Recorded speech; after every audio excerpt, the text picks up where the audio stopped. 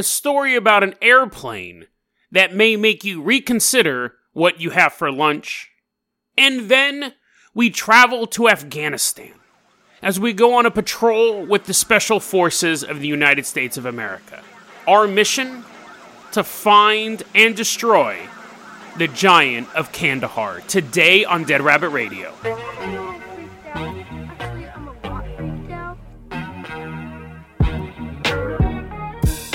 Hey everyone, welcome back to another episode of Dead Rabbit Radio. I'm your host, Jason Carpenter. I'm having a great day. I hope you guys are having a great day too. We are in an airport. I don't know, Harry kind of... There's a piano player in every airport I've ever been to. Here's a conspiracy theory. It's the same dude. It's the same piano player. He always does look the same. What if that is some sort of like portal or rift, and they're putting the same piano player in every airport so the powers that be, the Illuminati, can laugh at us and say, oh, you take those airplanes? We have portal technology. Even this lowly piano player can shift between location like that. But you pleb, you poor person, take a plane. George Soros disappears into a ball of smoke. I am everywhere at once, George. Anyways, it's always the same piano player. We're going to an airport in Charlotte, North Carolina. The date is January 8th, 2003.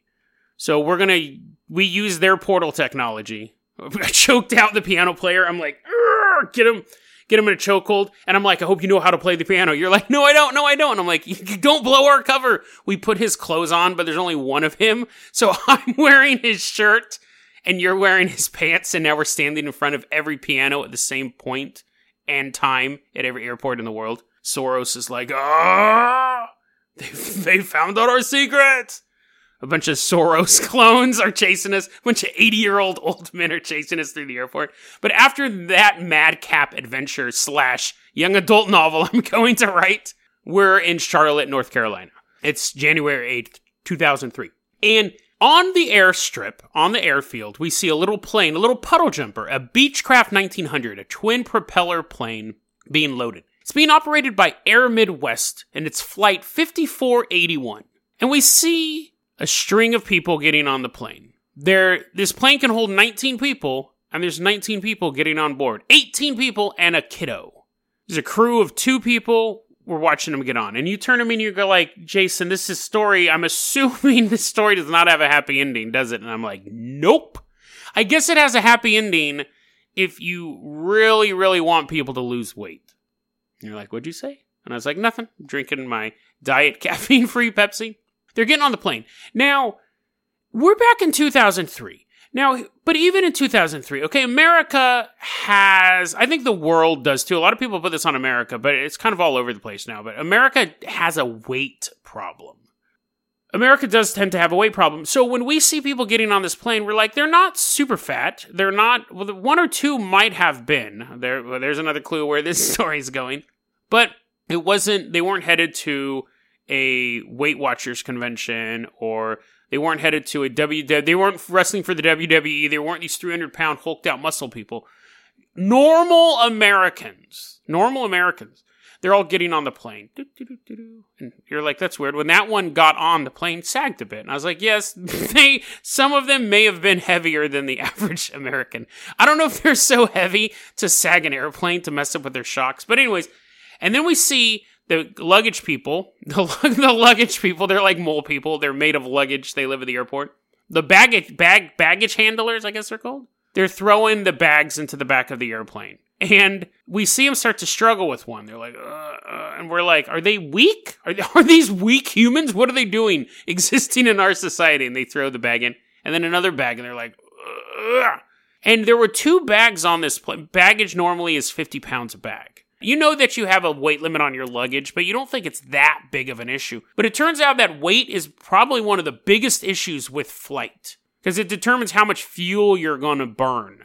So you put 19 people on a plane, plus all their luggage, plus the 2 crew, and you take off. You're going to burn more fuel if the people weigh more, if the plane weighs more, and less fuel if it doesn't. But anyways, so they load everyone up. And they're doing all their calculations. And they have figured out that this plane is underneath the weight limit. This style of plane has a weight limit of 17,120 pounds. According to their calculations, this plane has on it 17,028 pounds. They're less than 100 pounds underneath that weight limit. It's a business. You have to put as many people on there as possible because that's how they make their money. So they fire up the plane. And we're standing there in the airline and I'm look at you and I'm like, okay, so this is either going to have a real funny ending, depending on your sense of humor, or it's just going to be grim. And the plane starts to take off. And right when it kind of leaves the air, we start to see the nose kind of point straight up. It's 90 feet off the ground, and the nose of the plane is 20 degrees in the air. And everyone in the airport knows something's wrong. Even the 3-year-old who's never been to an airport before, holding a little balloon of a plane, knows something is wrong. It's now at a 54-degree angle. It's going almost straight up at this point. It goes up 1,150 feet, and then stalls.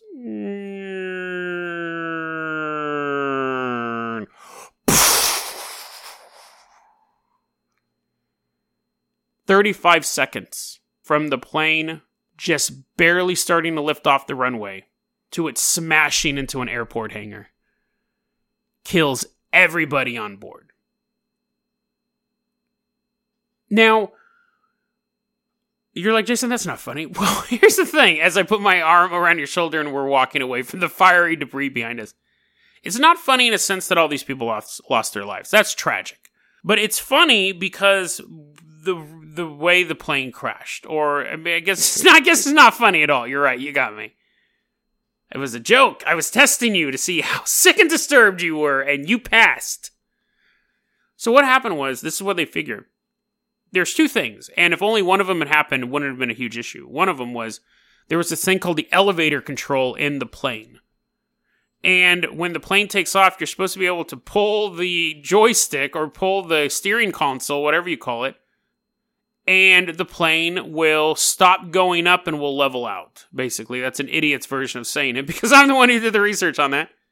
And the night before, they were working. They do maintenance on planes all the time. The person who was doing the maintenance on it had never worked on this type of airplane before. Had worked on elevator controls for a long time, but never worked on an elevator control on a Beechcraft 1900. So didn't have it adjusted right. And then when they were supposed to do the double check on it, they skipped that part of the process.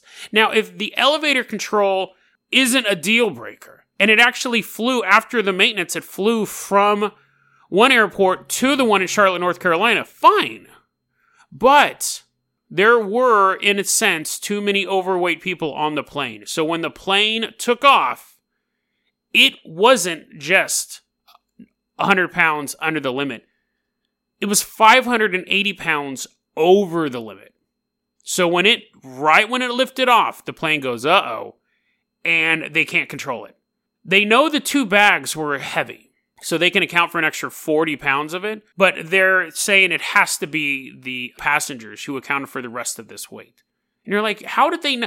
This is what's fascinating about it, and I find this super bizarre, that they don't weigh you. They don't weigh us as not just you. They just weigh you. Everyone else is going to the airport and they're like, you, step aside. And you're like, oh, I hate flying. Why they don't weigh us? Because it's such an essential part to flying. Back then, they assumed that every adult, the average adult weight between men and women was 175 pounds. And this is how they came up with that. The average man weighs 190 pounds. The average woman weighs 140 pounds. Well, what's in between those two things? 175. So, there you go. Every human, you can average out the flight to be 175 pounds. For kids, they say they're 80 pounds. From the age 2 to 12, they're 80 pounds. So it's going to work out. But apparently, obviously, it didn't. There was too much weight on this flight. Think about it. When I was flying, when I was 350 pounds on a plane, you would need how many children to even me out to be 175 pounds? So This started a huge thing. They wanted to, certain airlines have raised the average weight up to 190. But again, when a plane is built for only a specific amount of weight, it limits how many people they can cram onto that plane. So it's a business decision. Other airlines are like, listen, this was a fluke. You could throw fatties all day long on one of our planes. As long as that elevator control works, they would not have had a problem. They just would have ran out of fuel quicker. But anyway, so the moral of the story is, if you're going to be on a plane, try to be on a plane with a bunch of people lighter and smaller than you, preferably people made of ether, people made of nothingness. That'd be a good thing. Also, be rich, fly private plane, or find George Soros's orb technology, and then we don't have to worry about it anymore. Let's move on to our next story.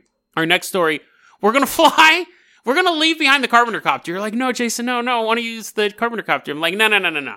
We're going to fly commercial. You're like, no! I'm like, yes, we're going to fly on this commercial plane that is flying to first a candy factory. You're like, oh, Jason. And then to a pudding factory. You're like, that doesn't exist. No. And then finally to Afghanistan. What airline possibly does this? I don't know. But we're flying on that airline. And the whole time, every time the plane slightly moves, you're like, ah. I'm like, dude, planes are supposed to move. We're going to land in Afghanistan. We're going to land at a military base. So after we all get interrogated by the military for violating their airspace, 1, for flying into Afghanistan, 2, for infiltrating U.S. military airspace, and 3, to get some delicious, delicious pudding and candy after they've had their fill and we're all just sitting there, we're all bloated. I'm not, of course. I stay away from that type of garbage. We're walking around this military base in the Kandahar province in Afghanistan. The year is 2002. And we meet a guy. He's like a general dude. He's walking around and he's like, you're here because a lot of people recommended this story, right? And I said, yes. We had Jeffrey Perry on YouTube. We had James Lang, Dylan McConnell, also on YouTube, and then Glue Man on Twitter. We might have ran into him at the pudding factory. Isn't that where No, gelatin is made out of horse hooves. I wonder if in the same factory where they make glue out of horses, they make Jell-O out of horses, and they just cut the horse in half, and then the two halves. One half goes down the conveyor belt to Elmer's Glue, and the other half goes down to Jell-O. Who makes Jell-O? I think Jell-O itself is the brand name. It's not like Kraft Jell-O, or like, I think it's just Jell-O is the name of the company. I don't know if it's the name of hey, where do you work, Jell-O? But anyways, the horse cuts in half. That's where Glue Man works. They all recommended this story, and they've been recommending it for probably a year now. And I realized something very important about this story, and that's why I'm covering it now as opposed to later, or before actually would work as well. But thank you guys for the recommendation. And to be fair, other people may have recommended this story. I tried really hard to find out if that's true. I went through all of my notes, but these are the 4 that popped up. So, we're in Kandahar. That's an Old West song, but it fits. And we're standing there, and there's wind blowing all over us, and dirt everywhere. And the general is like, listen, boys and possibly girls, I can't see because there's a bunch of dirt in my eyes. He's just filling around. We're like, He goes, we lost a patrol out in the Kandahar province. Some good kids went out there looking for Taliban, and they're gone. So we think that these men have been taken by the Taliban or possibly killed. We need you to move out. Yes, sir. So we go and we're going to hook up with this special forces unit, and they're like loading up their guns. They're transforming. Apparently, they're transforming into cars and trucks. They're loading up their guns. We show up. We're putting on their uniforms. They're super baggy on us because they're super muscular, and we're just ordinary civilians. But now we've been brought into the military, the armed forces. We're members. That's how it works. You just land on a base. All of a sudden, you remember the military. Osama bin Laden's like, why didn't I think of that? I totally could have won this war. Could have just landed. Oh, well, that's his past experiences with landing planes leaves a lot to be desired. That's why that plan didn't work for him. But we did.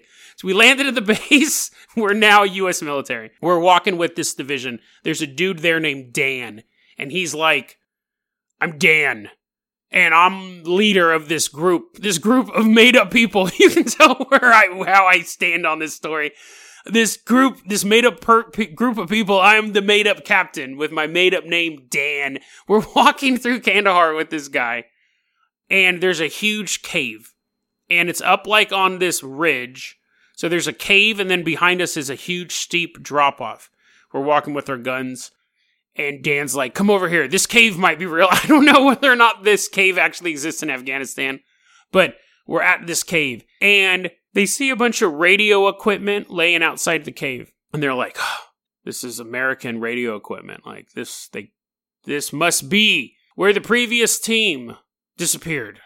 In front of this cave. So let's assume that there's a bunch of Taliban fighters in this cave. And they hear something moving in the cave. And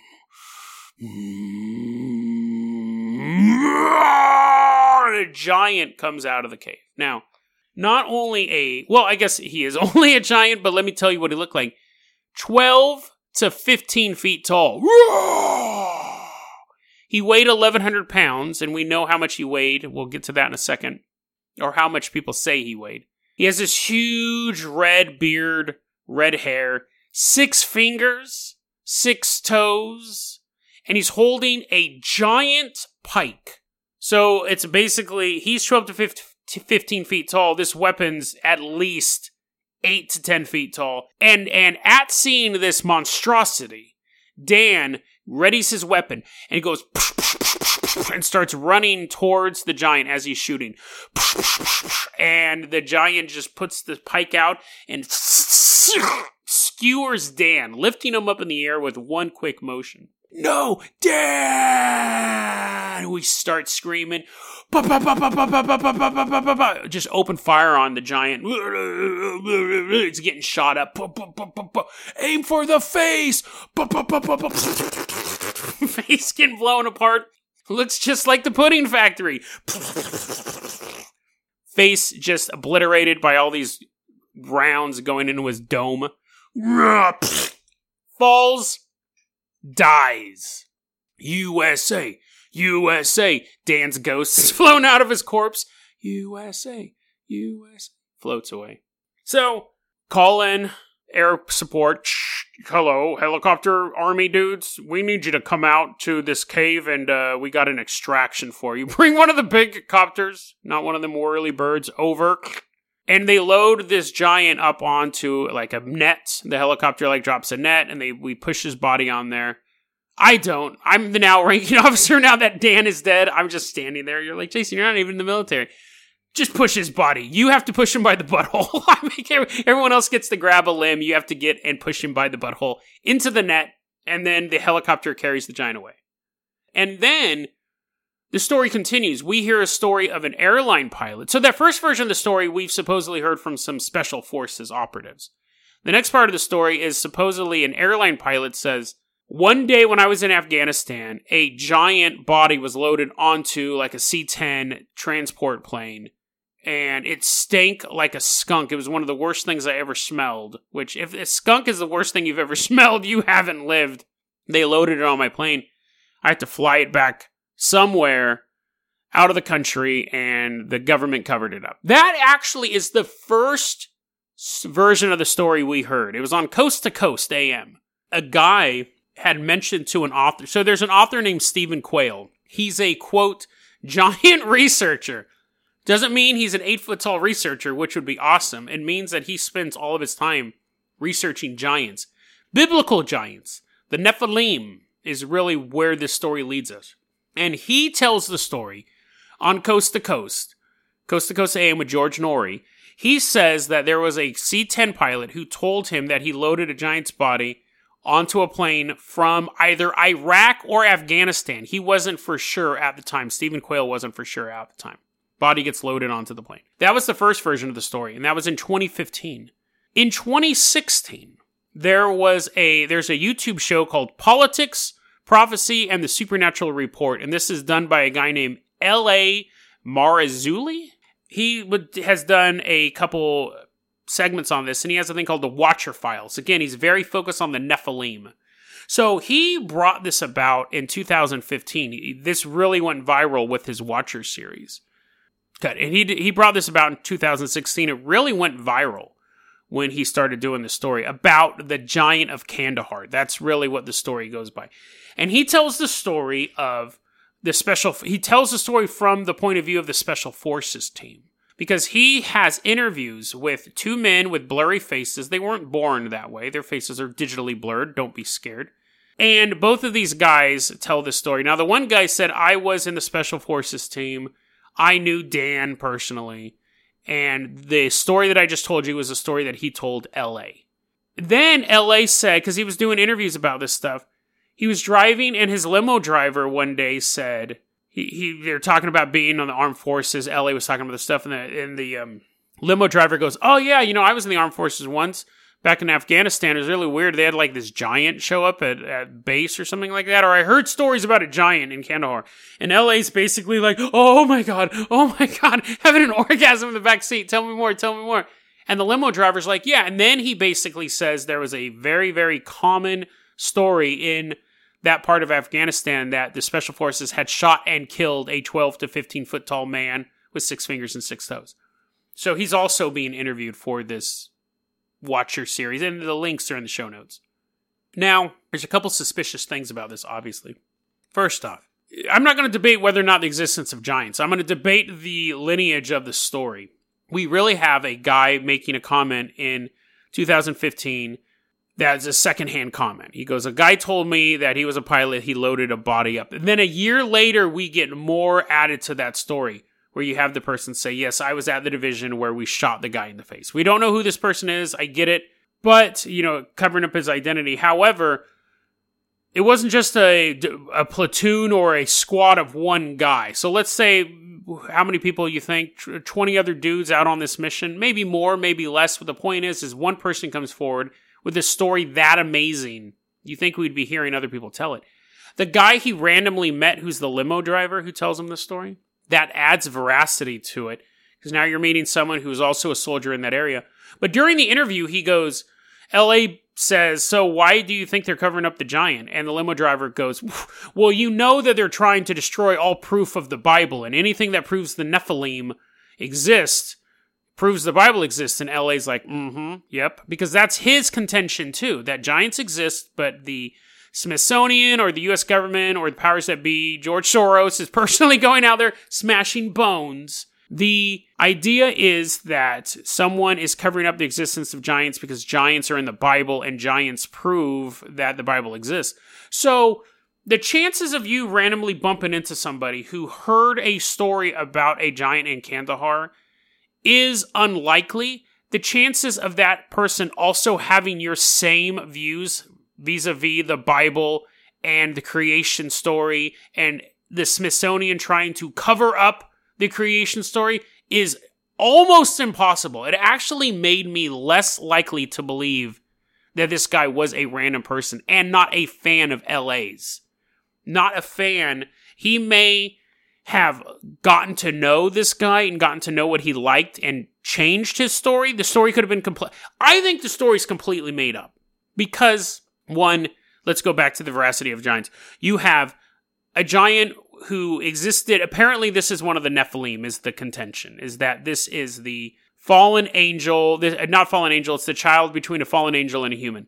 So, if this creature has existed since the times of Noah, it would be smarter than to run out a cave with a stick at guys who have guns. How does it know it has guns? It's been living in a cave all of its life. It just killed a bunch of guys with guns. That's why they were out there searching for that patrol.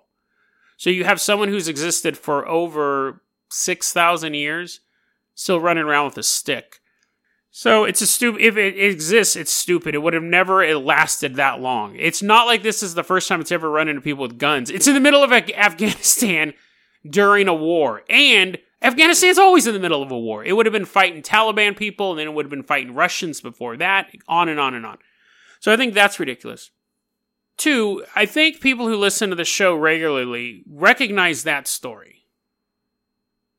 That story is almost beat for beat the story of the human Bigfoot War of 1856, I think it was, which we covered probably like 20 episodes ago.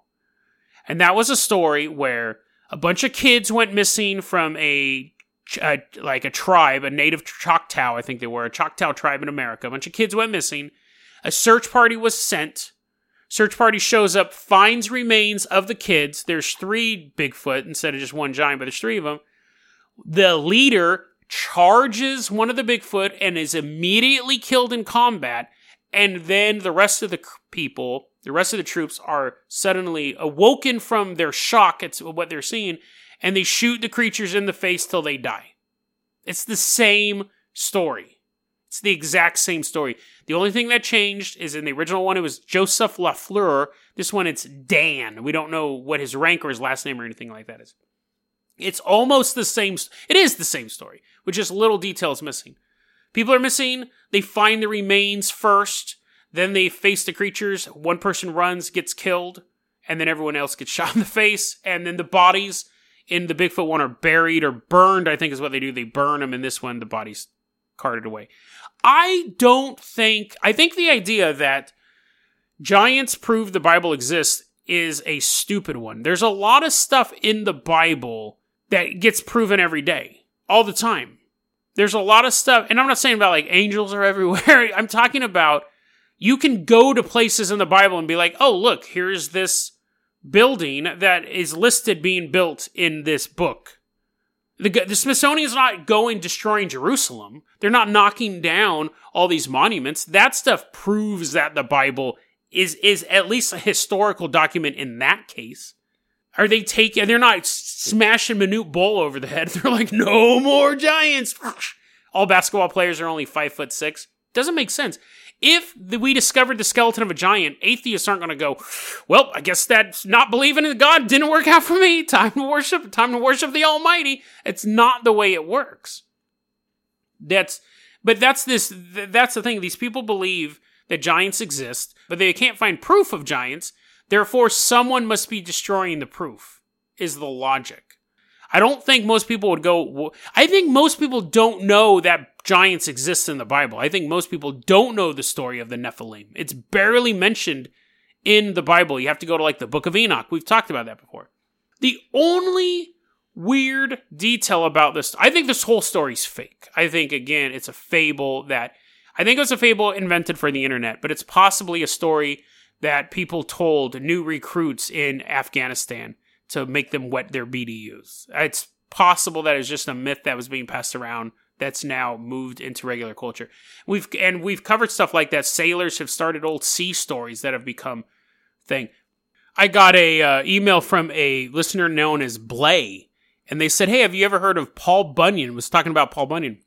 That was a story that started off as lumberjacks talking in the woods to each other, telling new lumberjacks about, used to be a guy here named Paul Bunyan who chopped down 10 trees in a day. And that ended up becoming a myth that America believes. So you'll have these stories be told in these little subcultures that end up pouring out into the national or, the global consciousness.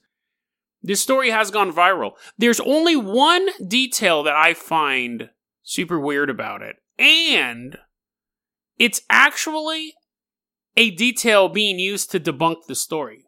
Snopes investigated this because it was a big internet rumor legend at the time, and it's still flying around. The amount of people who requested this story should show how much it's been covered. And I can almost guarantee I've covered it, and people are still going to request it. People are still going to be like, hey, have you ever done an episode on the Giant of Kandahar?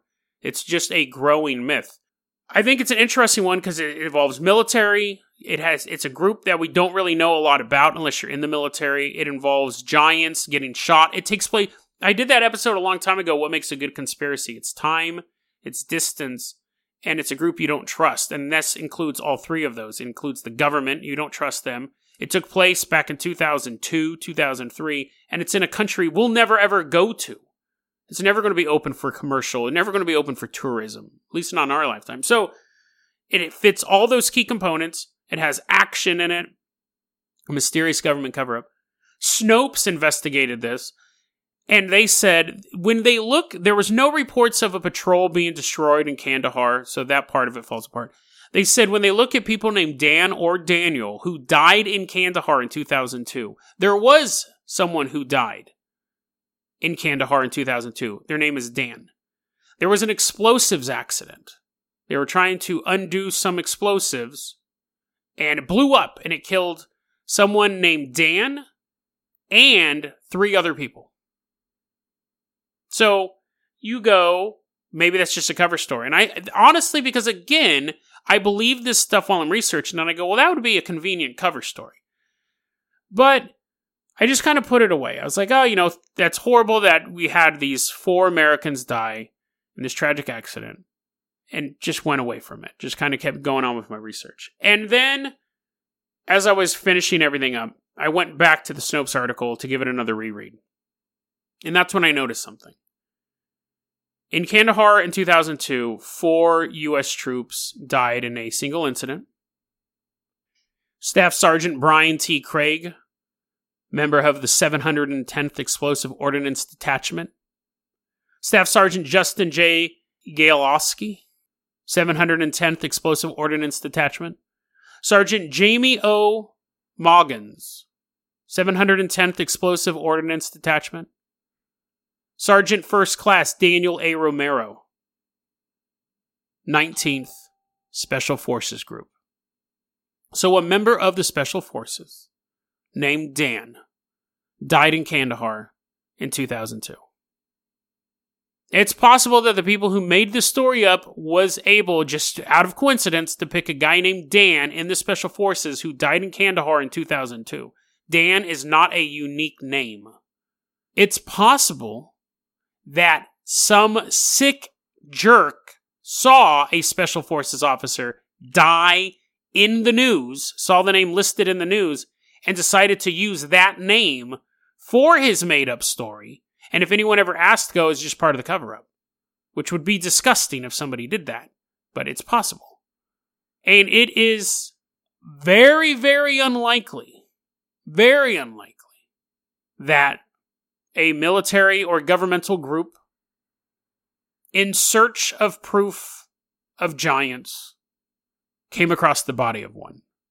And while it's being loaded onto the plane, the phone calls are being made. It's going to go here. We're going to study it. We're going to cover this up. And then they get word that a member of the Special Forces team got killed. How are we going to explain the fact that this Special Forces operative died?